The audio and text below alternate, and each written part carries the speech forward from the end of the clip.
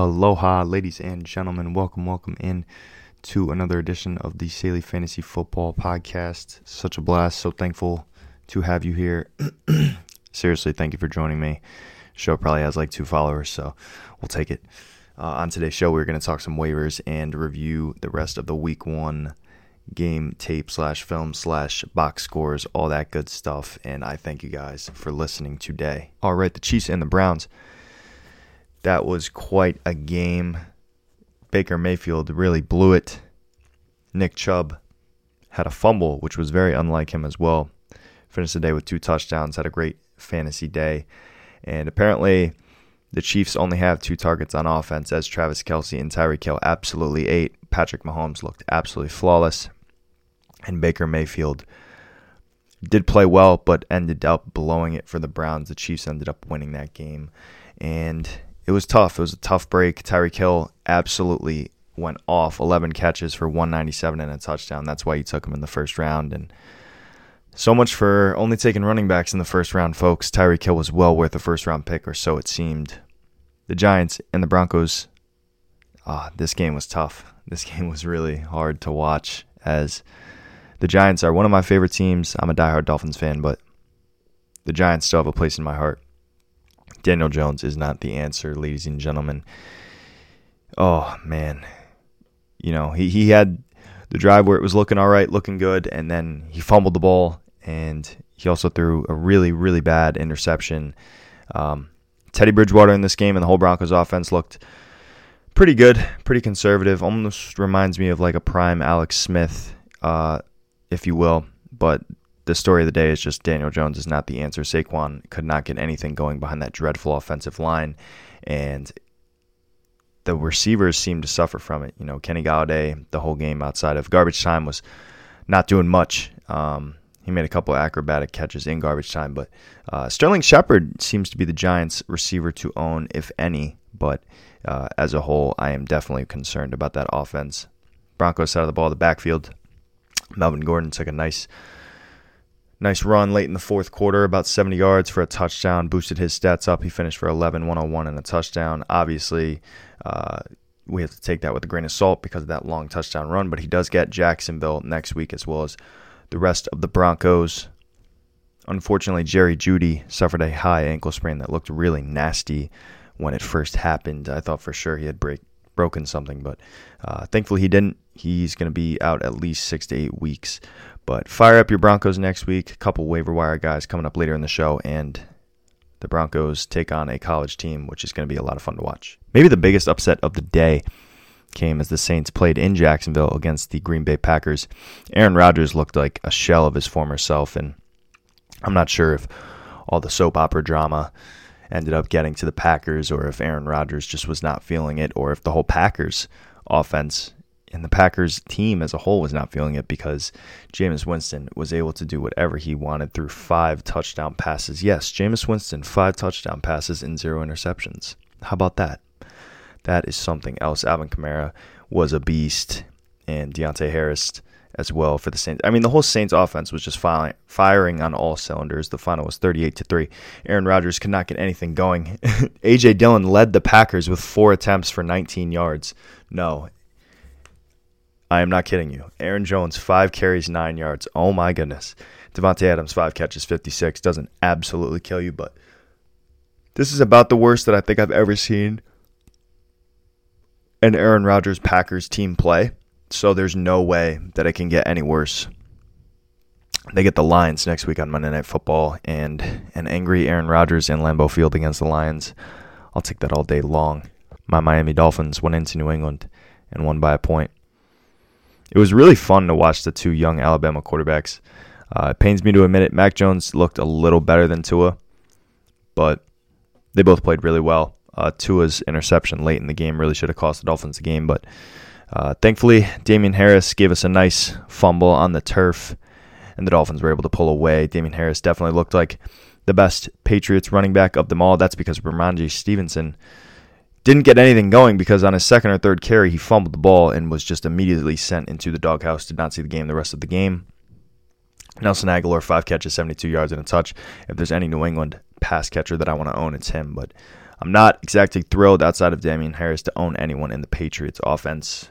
For the Dolphins, the skills players were all over the field, but not really for fantasy. Myles Gaskin, 9 attempts, 49 yards. Bleh. Malcolm Brown and Salvon Ahmed didn't do anything either. It seems that the running back to own is Gaskin, but he is nothing more than a flex play. Devontae Parker did his thing against the Patriots like he always does. 4 catches, 81 yards. Jalen Waddle also had a nice day and a touchdown. I think that all the Dolphins receivers with Will Fuller coming back next week are nothing more than flex plays at best. Rams-Bears. Matt Stafford looked like the truth. Matt Stafford to the Bears. Matt Stafford to the Rams, rather. He doesn't play for the Bears. He plays for the Rams. But even if he played for the Bears, Andy Dalton would probably still start. Matt Stafford to the Rams, I think, was one of the more underrated, if not the most underrated acquisitions of the offseason. I'm on record in the preseason on this podcast as saying that I think the Rams will win the Super Bowl, and I thought that Matt Stafford was the reason for that. Him and Cooper Kupp clearly have been working together this offseason because Cooper Kupp absolutely ate. Robert Woods was nowhere to be found outside of a late touchdown that really saved his fantasy day. But if this game is any implication, I know it's week 1, but if it's any implication of anything to come, it's that Cooper Kupp is the first read in this offense. And if you got him in the 4th or the 5th round, you should be absolutely ecstatic. Darrell Henderson, 16 attempts, 70 yards and a touchdown. Looked like the dominant running back in the Rams offense. And for the Bears, oh boy. When is it going to be Justin Fields time, man? When is it going to be Justin Fields time? I mean, it's time, Matt Nagy. What are you doing? We know Andy Dalton. We've seen Andy Dalton for 15 million years in the NFL. It's time to play Justin Fields. You're not going anywhere with Andy Dalton. You're going to 7-10. You're going to 8-9. It's time for Justin Fields. David Montgomery played solid. 16 attempts, 108 yards, and a touchdown. Watching the game, he looks better. He looks definitely better than last year. I'm not ready to say that he is a complete workhorse, a complete running back in the NFL, but he definitely looks better. And I think that he is a low-end RB2 on volume alone. Yeah, Marquise Goodwin led the Bears in receiving, 4 catches, 45 yards. Allen Robinson was pretty much nowhere to be found, but it was a rough night for the Bears. The Rams look absolutely loaded. And then maybe the most fun game and the wackiest NFL game I have seen in ages was the Ravens and the Raiders. And you almost wonder, it pains me to say it, what J.K. Dobbins could have done in this Ravens offense after seeing Tyson Williams bust through the middle early in the first half to score that touchdown. He was pretty quiet the rest of the way. But, yeah, the Ravens pretty much picked up where they left off. Lamar Jackson, 235 and a touch on the ground, 12 for 86.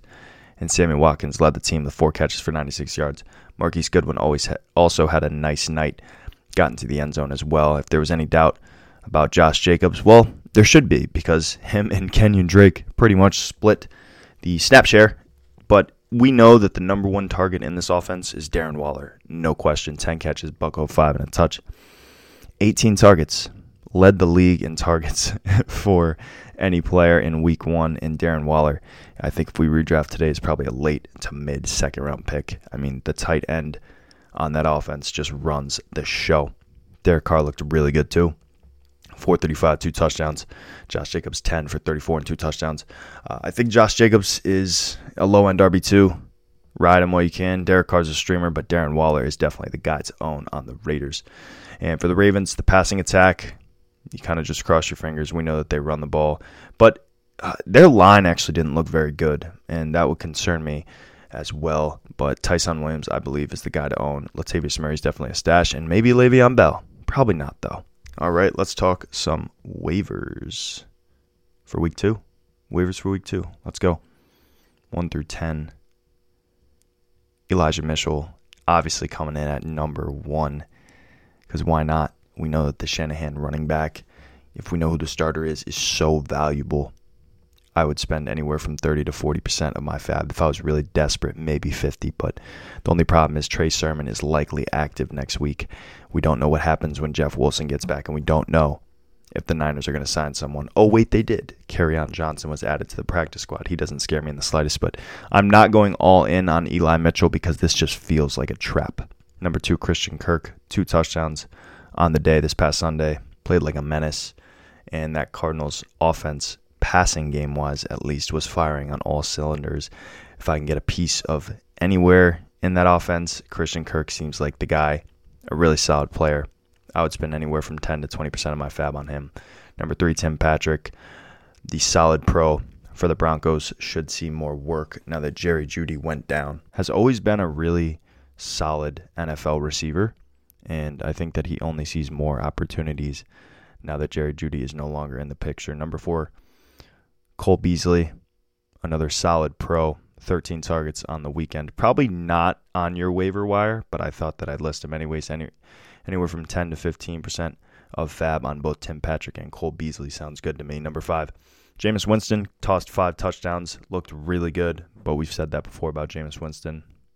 If you need a quarterback, I don't think that he is the worst option in the world, and Sean Payton knows how to get the most out of his players. 5 to 10% on Jameis Winston. Number 6, Kenneth Gainwell. Played well. I think Miles Sanders is still the one, and I need to see what the Eagles look like against a non-Atlanta NFL football team. Anywhere from 10 to 15% of your fab sounds good to me on Kenneth Gainwell. Number 7, Mark Ingram, 26 carries, 85 yards, got into the end zone, but it seems like there's a 3-headed monster in Houston. Seems like they're going to ride the hot hand anywhere from 10 to 15 on Mark Ingram as well.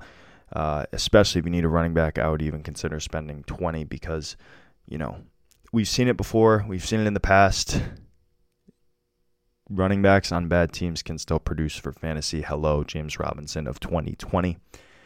Number 8, Tony Jones. Looked good in his limited role for the Saints this past weekend. Anywhere from 5 to 10%. I think that he is for sure worth a stash, and he is obviously a lottery ticket if Kamara were to ever get hurt. Number 9, Zach Pascal. Not really thrilled with him. Caught 2 touchdowns, played well this past weekend, but this is more a deep league ad, anywhere from 5 to 10%. Wentz looked solid, and if he favors Pascal over Pittman, sign me up all day long. 5 to 10%. 15 if you're really desperate in a really deep league. And then number 10, this actually is not number 10. This is more like 3 or 4. Sterling Shepard. Sterling Shepard had an exceptional day. He's played well in the preseason, played well in week 1, and I think that if you need a flex wide receiver 3, boom bust, he is for sure worth 15 to 20% because someone in that offense has to catch passes from that dreadful quarterback, Daniel Jones. All right, that is going to do it on today's show. We reviewed the rest of the Week 1 games as well as our top 10 Week 2 waiver wire pickups. I hope you guys go out and spend your fab money and have a blast because that's what fantasy football is all about. I thank you guys so much for listening, and we'll be back tomorrow to talk some Week 2 preview, Week 2, everything. Football season is back. It is upon us, and it is truthfully the cure-all. I will see you guys in the next one. Take care, folks.